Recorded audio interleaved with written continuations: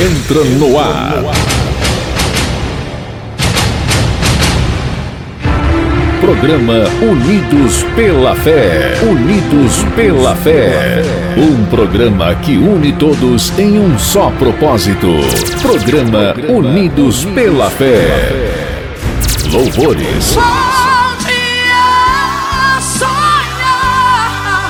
Deus ainda realiza sonhos. Eu vou me assentar à mesa do rei. Eu vou comer na mesa do rei.